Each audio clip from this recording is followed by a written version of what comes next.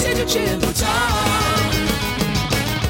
On stage with Jim and Tom.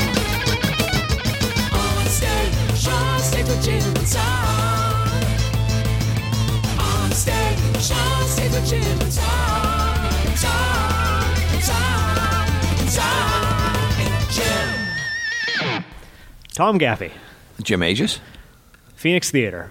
Yes, it is, on the stage. Tonight we welcome 3 artists. Yeah, there's not a lot of room up here because this is 3 big people up here, for crying out loud. Larger than life happening right here on this stage for everybody to see, except for, they can't. 3 guys who do a lot of art in their adult life, did a lot of art in their younger days here at the Phoenix. There's a lot of connections here tonight and a lot of history. So yeah, we welcome Sam Gerhard, Ricky Watts, and Jared Powell to the program. Yeah. Hi. 3 old dear friends of the Phoenix, for crying out loud. So you all have a fairly strong foundation in spray paint and graffiti art. The most notable piece like that in Petaluma is on the south side of this building, which is Ricky's mural. If you live in Petaluma and you're listening to this program in or around Petaluma, you've probably seen that huge piece that's on the south end of the building. And if you haven't, you should. And it's a really beautiful piece funded from a Kickstarter program that Ricky put out there. And how much money was raised to make that piece, Ricky? $6,500. I thought for sure when that was going up that people were going to be mumbling and grumbling, and it has been like universally loved. I haven't heard one complaint about it. Have you guys seen an evolution in the response to the art that you make in the last 10 years? Yeah. And Tom, have you? Well, you know what? As soon as you asked that question, I looked at these guys. I realized the responses come on all sides. It's not just a response from the people that are regarding the graffiti. It's also a response and a growth from the artists themselves. I think now, in this day and age, I think having places to paint like the Phoenix Theater, it helps control it in a way. You can come down here and paint, and no one's going to hassle you, Way back when, there wasn't those kind of places. I think that the acceptance of graffiti is both good and bad in all avenues of it. For the art elevating itself, it's certainly having more legal places or more places where it's pseudo-acceptable. And possibly a chance that you can market your art a little easier, right. too. Absolutely. And then there's more documentation of it, and it can be online instantly. And then some of the older writers that have been around for long enough that do promote themselves as artists as well, their secret identity is open and out in the public more, and they're just as much of a celebrity as anyone else. I mean, Shepard is on TMZ, he made the poster for the president. Yeah. So I feel it's so accepted now to be. Yeah. But at the same time, if artist made a poster for the president. Yeah. Sweet. You know that Hope poster? It's got Obama's face with like just the blues and the reds. Oh, yeah, absolutely. Yeah. That's right. I mean, it's probably a double-edged sword. Is that a good thing, a bad thing? Yeah. I mean, it depends how you look at it. Yeah. It's the evolution. It is the evolution. And you can't fight it. No, that's the beauty of it. You really can't. It depends on what you want graffiti to be or do for you. Yeah, does it make it less appealing? Does the medium become less appealing to you, to any of you, because it is more mainstream now? I started doing graffiti in 7th and 8th grade, and it was because it was the cool thing to do. Like, all the kids had an alias, and I said, well, I need an alias, I've got to fit in, right? Because at that age, you're just dying to fit in. Yeah. And so I happened to enjoy doing art, and so it just kind of clicked. Jared brought a graffiti magazine to class in 8th grade, and that blew my mind because that was these big elaborate productions, and I said, that's what I want to do. Like, that was just the ultimate for me. And so from that day on, that was the point that I was trying to get to, was painting these big elaborate pieces. It was just a way for me to fit in, I think. Ricky and Jared, how long have you known each other? We met in fourth grade. Yeah, we were 10 years old. Yeah, so Jared and we were our first graffiti partners, I guess. Yeah.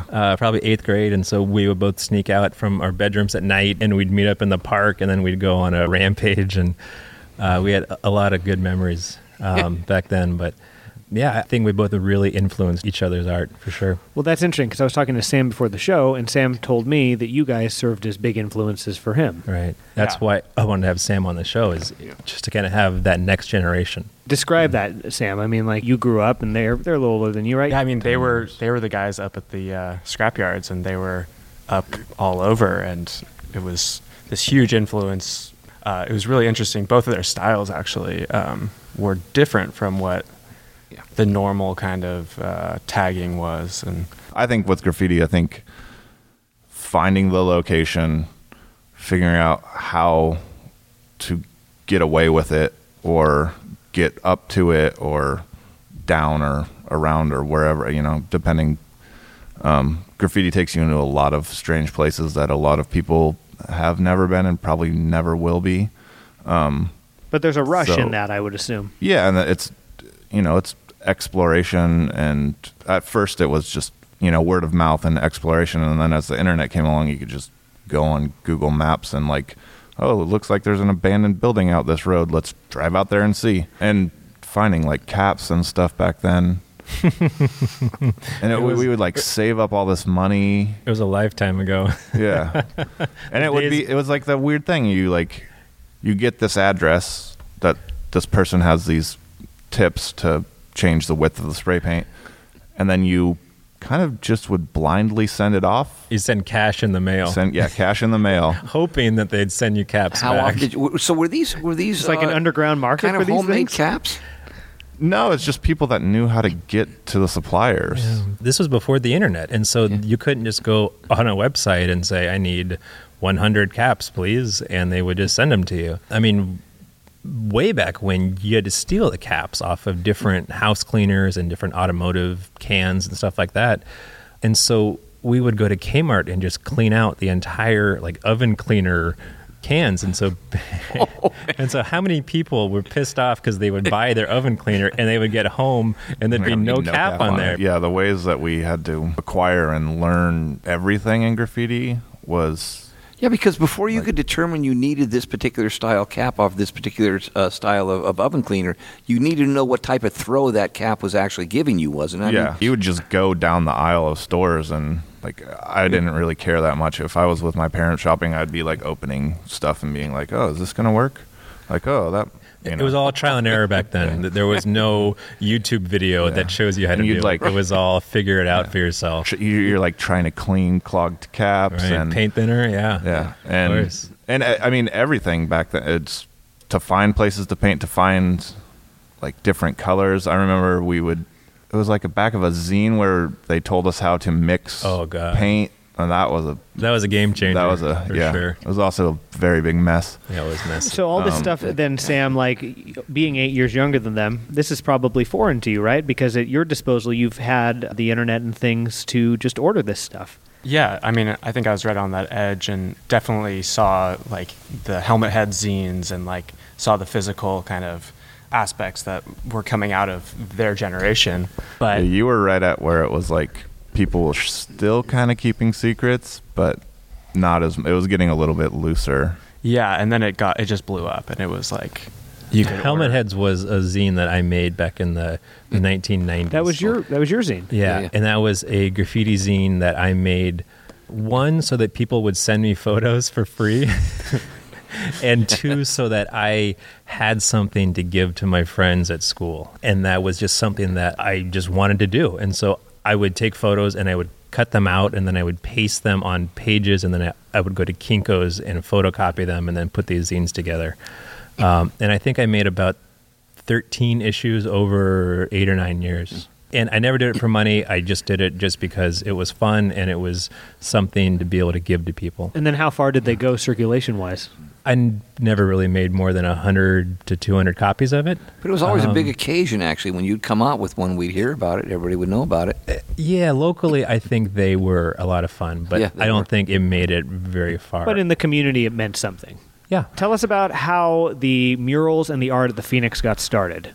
Wow. It started with an instructor at Geyserville High School as well as Sonoma State. His name was Fernando Nugent. Senior. He has a son also named Fernando who's still living in Petaluma. And Fernando came to us and asked if he could do some murals on the wall with the kids that hung out down here. And, we thought that'd be kind of cool. Let's try it and see. In those days, it was all paintbrushes and acrylics. And even Mike Grieg, Big Mike, asked, well, can we use spray paint? Well, of course you can't use spray paint. What? You're going to do art with spray paint? What? No, you can't do that. That's ridiculous. I've never heard of such a thing. So the first set of paintings down here were all brushes and acrylics, and they would take weeks to do. We were letting them do big pieces on the walls, and it would take a long time to finish these things. And it took me probably maybe one or two more generations before I realized. I think it was watching Ricky and Jared and that crew that, my God, the art you can do, what you can do with a can and the tips, holy cow, the depth you can bring out. And the quality of the paint that they were beginning to make available to you. It's one of the most embarrassing points in my artistic career, not giving those guys the chance to use spray earlier. Because I was absolutely closed-minded and wrong about that. It's one of the best mediums out there, I think. And when you look at the piece that Ricky did on our back wall, and you see the longevity that piece is getting in that sunshine, holy cow, and the details that you can get with this stuff, my God, incredible stuff. Yeah, some of my first graffiti pieces were done here in the Phoenix. And I think that's really what ties all three of us together as artists, is that Tom gave us some of our very first walls to paint. And I think for the three of us, I think some of our very first pieces were done down here. No matter how vibrant and beautiful and amazing graffiti is, some people just see a word on a wall and they just don't like it. But they're fine with Starbucks and McDonald's ramming it down their throat every second that they drive. But Coca-Cola. yeah, those companies aren't doing anything different than we are. And in fact, a lot of them are stealing our ideas and using them for marketing. Absolutely, now they are. You know, buses are wrapped top to bottom with advertisement now. That didn't come from a genius guy that wears a three-piece suit. That came from the graffiti kid intern that was like, why don't you just do the whole bus? So creating art here was kind of like an art school for you guys. Absolutely. Yeah. Yeah. How much formal education do the three of you have in art? Sam's got the most. Yeah. Yeah, I went to UC Berkeley and studied art practice there. And I took art classes in high school, but I never really thought that I could be a professional artist and make a living from it. And so when I went to college, I chose to go into graphic design. And so I have a degree in graphic design, but as soon as I got out of college, I went right back to painting and drawing, because that was really what I was passionate about.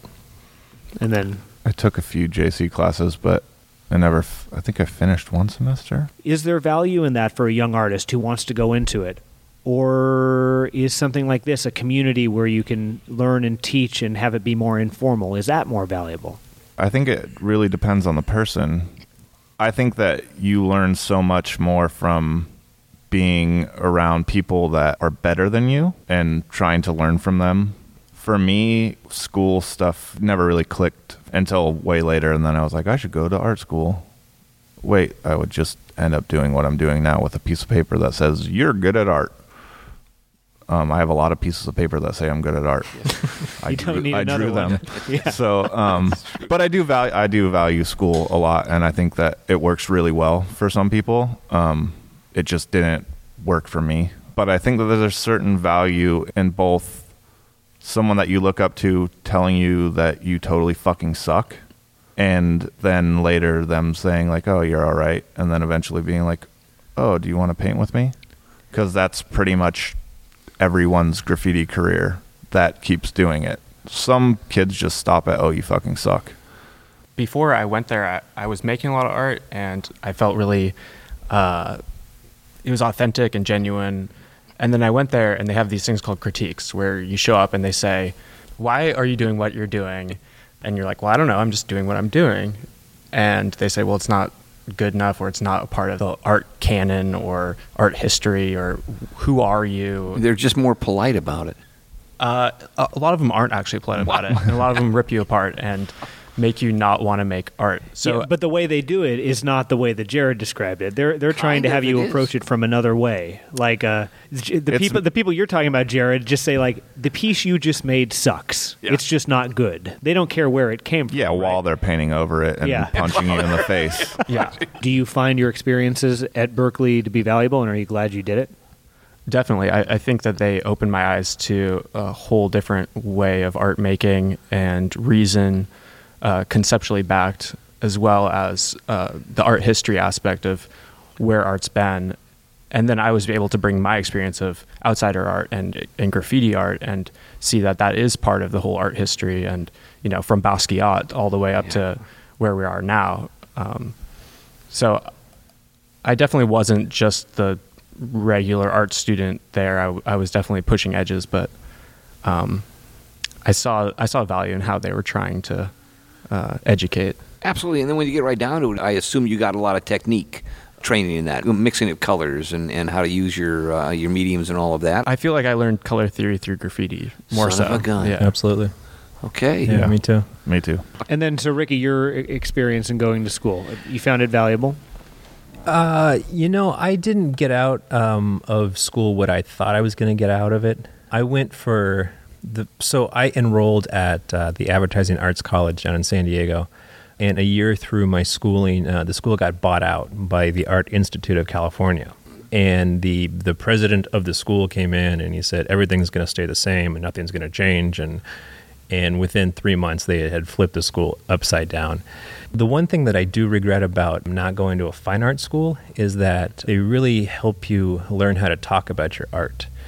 And so the critiques, I think, are really valuable, for one, because they take you out of your comfort zone and they really kind of force you to maybe experiment with something else or to try something differently. I totally agree with that. I'm horrible at talking about So it. to this day, you still have some Yeah. issues talking about it, Jared. Yeah, I just had a show at the museum in Santa Rosa, and people want to talk to you about why you made something, or I could explain it, but I don't think I can explain it in a way that's going to click with them. And most of the stuff I did it's all abstract. Do you feel your style continues to evolve, or do you feel that you hit a stride at a certain point and you're just perfecting that style? I like to say that I still experiment with different things, but I've also learned that if you want to really make a name for yourself in the art world, you have to do a style for 10 years and really just pound and pound and pound that style so that you become known for that style, and so that people will see it and they will automatically know that it's you. But I still think that it's important to try new things and new techniques and really evolve, because once you stop evolving, then things get boring, and you really kind of slow down your progression. I feel art is an investigation or an exploration, and so you're constantly finding new ways of describing something. But we all are habitual beings, so we tend to do things in a certain way. So I'm always making art in different ways, but there is that being said of having a style that is repetitive, and it's a ritual for us to make art. So we tend to do the similar things when we do that. But I feel there's these moments where you do find something else, and you're like, wow, that's actually what I've been trying to get to and trying to do. Well, for me, if I'm not learning something new or trying something new, it's kind of boring to me and I don't want to do it. But at the same time, that something new could just be how I mix the water or how I, laid the canvas, or it could be just technical things as well. Trying to make art your occupation can provide a lot of hardships. Have your families always been supportive in you guys pursuing art as a career? Yes, my parents have been amazing. My dad is a painter, but he painted a lot and he drew when he was a kid a lot. And he was the firstborn son in a little Midwest town of Cody, Nebraska. And my grandfather, his dad, he ran a bank. And so he was very formal and I wouldn't say uptight, but he wanted the best for his kids. Perhaps and, less supportive. Right. And so he sent my dad off to prep school for high school. And so he went to New Hampshire for high school. And then as soon as he was done with high school, he was shipped off to Stanford. And so he never really got a chance to pursue art. And I feel that me pursuing art is really my dad living out his dream of doing art through me. And so I think that's really special, and I cherish that very much. I mean, Jared, your father eventually evolved on the subject, but it was a Yeah. point of contention as you were growing up, right? Right. Yeah, very much so. I guess I was pretty secretive about it, and then my family was never like, sit around the dinner table and what'd you do today? It was just, I guess we kind of did that, but I don't know. It wasn't like... They did it, you didn't so much. Yeah. And then especially with starting really getting into art through graffiti, I wanted everything to be so secret because I didn't want them to know what I was doing, which only worked for a few years until I got arrested. Yeah, my parents weren't super stoked on me painting. My mom was a little bit more supportive. So all through high school, I don't know that my dad came to an art show that I had until, I don't even know when. I was probably in my 20s. And by that time I had been tattooing, which was a huge point of me telling him that I wanted to be a tattoo artist. I had just moved back from New York, where I did nothing but paint graffiti. I had moved back and I had gotten an offer to apprentice to learn how to tattoo. And his answer was, cool, you can do that after you work at the garbage company. And I said, what? And he was like, well, if you want to be a tattoo artist, you have to work at the garbage company, and you have to work from, 3 or 4 in the morning until whenever you're done, and then you can go and do whatever the hell you want with your free time. Does he work at the garbage company? Yeah. Okay, so he was going to get you a job there. He ran it. And I was helping my friends at the skate shop run that, and working at the garbage company. And then...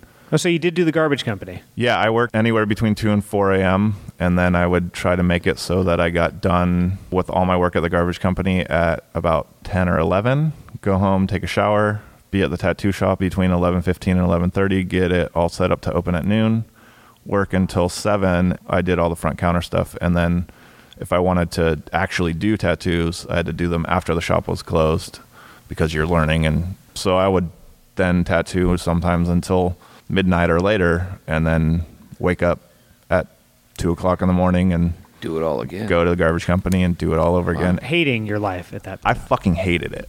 And I hated my dad, and I was so pissed. Like we didn't talk. I mean, well, we talked, but not like... It was terse. My dad and I are like best friends now. But then we're so much the same.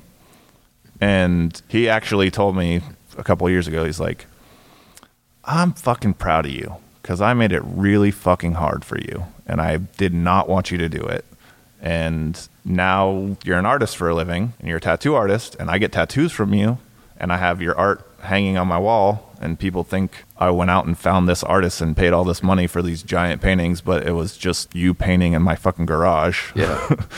And had he not made me work like that, really crazy, I wouldn't be as prolific as I am. I wouldn't have the same kind of work ethic where when I was done working at the garbage company, then it was like, oh, I have all this free time, so I can paint too, and I can do graffiti, and I can do fine art, and I can go find a place and say, hey, I'm going to throw art shows here, and just throw art shows and curate shows and work just kind of nonstop. Obviously, the concern always comes from family about how is my child going to make it out there in the world, Yeah, there's business models that they know that we could make money doing because they're doing it and they're supporting a family, and that's what they want us to do. It should be a concern because making it as an artist is very hard to do. Yeah. Most artists have another gig or another job that supports them being able to do art. Very few artists can actually make a good living off of just doing art. My family's always been supportive of me and making art. It kind of touches on how or where you come from and what world you're living in. So I actually hold the same degree as my father does. He went to UC Berkeley and got a degree in art 30 years before me. And so his paradigm is that this works and there's no problem with it. So it's always been supportive. And to make the bridge, though, into commercial art, I'm still exploring that and trying to find the balance between doing what I want to do and doing something for someone else. So that's a difficulty. But I feel that you have something special or something unique as an artist, and people always want that. At any given point, have any of you thought, all right, that's it, I'm going to go off and do something more financially stable? I think that every day, but I don't do it. I think about it pretty often, yeah. But I've always, for the last 5 years, I've been self-employed just through doing art, and I feel like now I've gone too far to turn around and go back to the 9 to 5 working for somebody else and making them money. And so now I just stick with it, and I try new things, and I just keep plugging away. Sam, what are you doing now? Well, I have a day job, but I still see that the way in which I work, like I do landscaping right now, and the way in which I do that, I use the artistic eye, and instead of layering paint on canvas, I'm layering mulch and plants and, irrigation. And I really learned how to talk about art through school. So I'm just like talking about how I'm doing things and why I'm doing it, and the more conceptual backing as to why you're doing what you're doing. Because a lot of people don't really even think about what they're doing. The way you butter your toast, it's, at a certain point you're like, oh, I like this technique, or like, Right. it's just fun. I mean, it's about obscurity and oddity, and you kind of understand that art is not just the painting. It's the way in which you do the painting, or, they used to call things like the art of cooking, Sandwich or making. the art of drowning, whatever it is, there is an art in which you do it.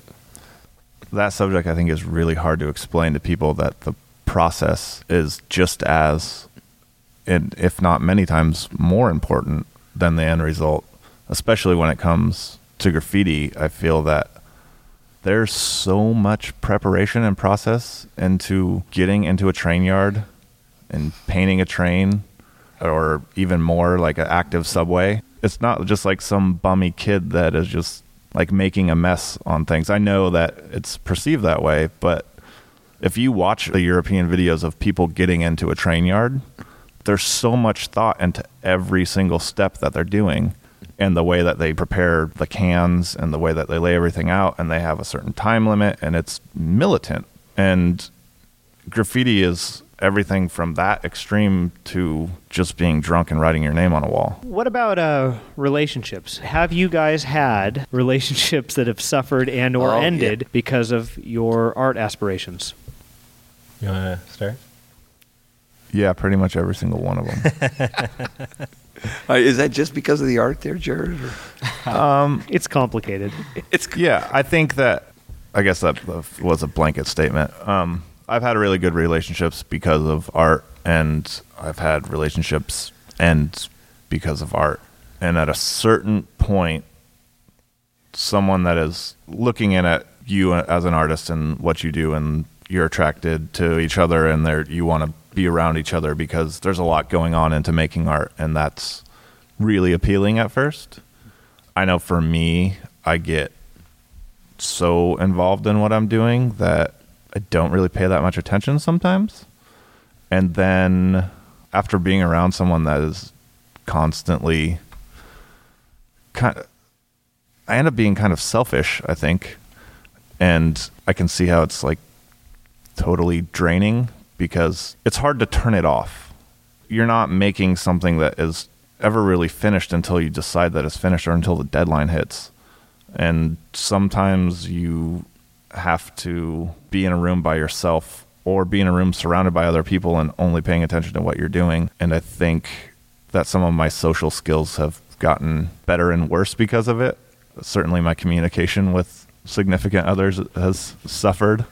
Well, I think to your point about maybe your art has attracted people to you because they're like, oh, I love what you're doing. Right. But maybe the lifestyle that creates that art, whatever that may include, and in terms of like time commitments or whatever else, they're not so crazy about that. But they like the art, which is a byproduct of how you create that art. It's hard to explain that you just have to do this thing, and then it's also hard to try to make your life work with someone else's life in a schedule as being a creative person, because you could be working on the art of making toast and then decide that you need to go paint right now.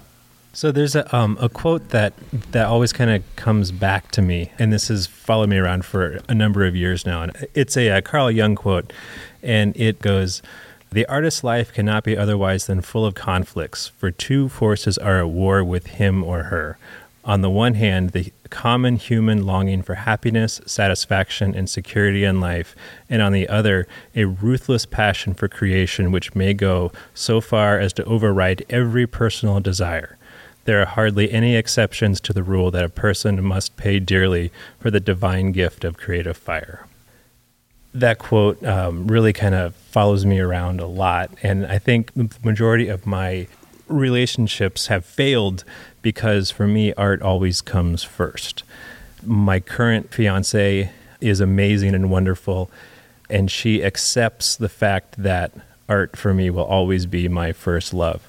And I think that's really what makes our relationship work, because there's just this force inside me where I have to do this. I can't explain why I'm doing it, but this is what I have to be doing. And I'm probably not going to make any money off what I'm doing right now, but I don't care. This is just what I'm The artist is the man, and the man is the artist. Yeah. And it's a package. Right. Yeah, as for me, I feel like I've had relationships where I wanted the other person to be like a muse to me or like be another artist.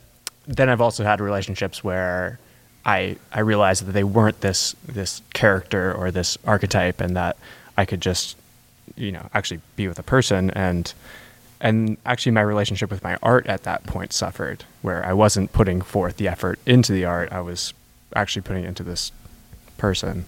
So it's an interesting balance, and it's also getting back to the point of like the way you walk is an art, and the way that you relate with other people is an art. And I'm not creating paintings at that point, but I'm working on a bigger piece, I think. So Yeah. but right now it's at a point where it's definitely a balance, and art is always there and always like in you. So it comes with you. It's a part of your baggage. So, And I think with like what you're saying about when relationships make your art suffer, or you think that they make your art suffer, figuring out how to make that conversation happen it's insane. Like, I don't think I've ever done it gracefully. Do you know any artists that have? How do you explain to someone that was trying to express their feelings that, I'm sorry, I wasn't paying attention because I was thinking about light blue and dark red? And that sounds really stupid, but sometimes you just get thinking about color or a design concept, and you can't explain it to most people. And I did a horrible job of explaining it just now, but I mean, that's a part of you, and I think your partner has to accept that.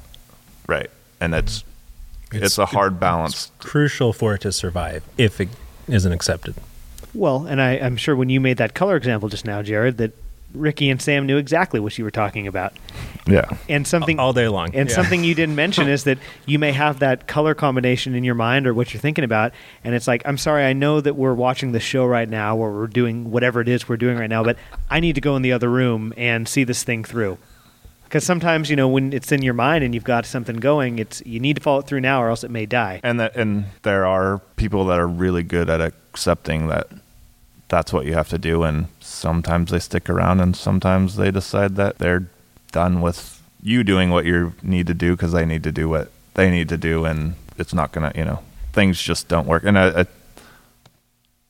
I've gotten okay at accepting that some things relationships aren't gonna work. Well, I think we finally got around to it. I think we summed up. It's very difficult to be an artist who tries to make it a career for a million different reasons. Yeah. But obviously, I don't even need to ask you why you do it, because there's no other option. That's what you want to do. That's what you need to do. There is, yeah. That's happiness, yeah. Yeah. Absolutely. It's following your bliss, Joseph Campbell. Absolutely. Yeah, there's a certain point where you just can't stop, and you won't stop. Well, let's leave it at that, shall we? Good. Thank you, Sam. Thank you, Ricky. Thank you, Jared. I had a very good time. Tom? I had a great time. Yeah. Well, I'm in the presence of three old friends here, and so it's very special for me. Well, I mean, you've watched There Are Progress and all that, so you must be a very proud Tom Gaffey to sit with these three individuals this evening. Well, yeah, it's again, it's been such a pleasure for me to watch these guys. Proud, they've done so much on their own. When I use the word proud, it's dangerous for me to do. I think these guys have done a body of work in their lives already that they should be proud of. It's been my honor and my excitement to be able to watch them do this. That's really fun to watch. It's an honor, Tom. Thank you.